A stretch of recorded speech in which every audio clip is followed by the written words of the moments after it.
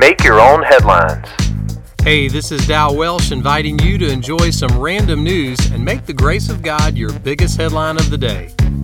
Today's podcast is sponsored by the Ruther Gobbum Factory and the letter K. So are you drinking enough water? Staying hydrated is usually connected to drinking water. But a recent article points out the benefits of soup for hydration. What kind of soup? Gazpacho was suggested.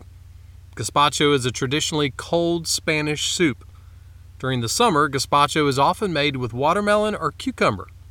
Now, I have to be honest, if I need to hydrate and my options are cold cucumber soup or water, I'm probably going to go with clam chowder. I heard about a kid who ate a lot of alphabet soup when he was little. His mom told everyone he loved it, but he said she was just putting words in his mouth.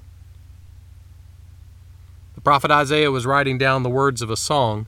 Part of the song went like this: "With joy you will draw water from the wells of salvation."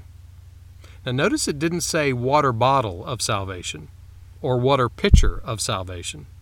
It doesn't even say well of salvation. It said wells of salvation. The salvation that's found in Jesus Christ is not just one drink. Wells of salvation are a reminder that the grace and mercy and love of God are inexhaustible. In sickness and health, in life and death, today and tomorrow and forever, in Christ you can always have a drink of joy. So, hydrate your soul at the wells of salvation. Better than a bucket of cold watermelon soup, those wells never run dry. Make that one of your headlines today. Make Your Own Headlines is a little smidge of encouragement from Holland Avenue Baptist Church. For more ways to listen to this podcast, for weekly sermons, and for more positive resources, check out hollandavenue.com.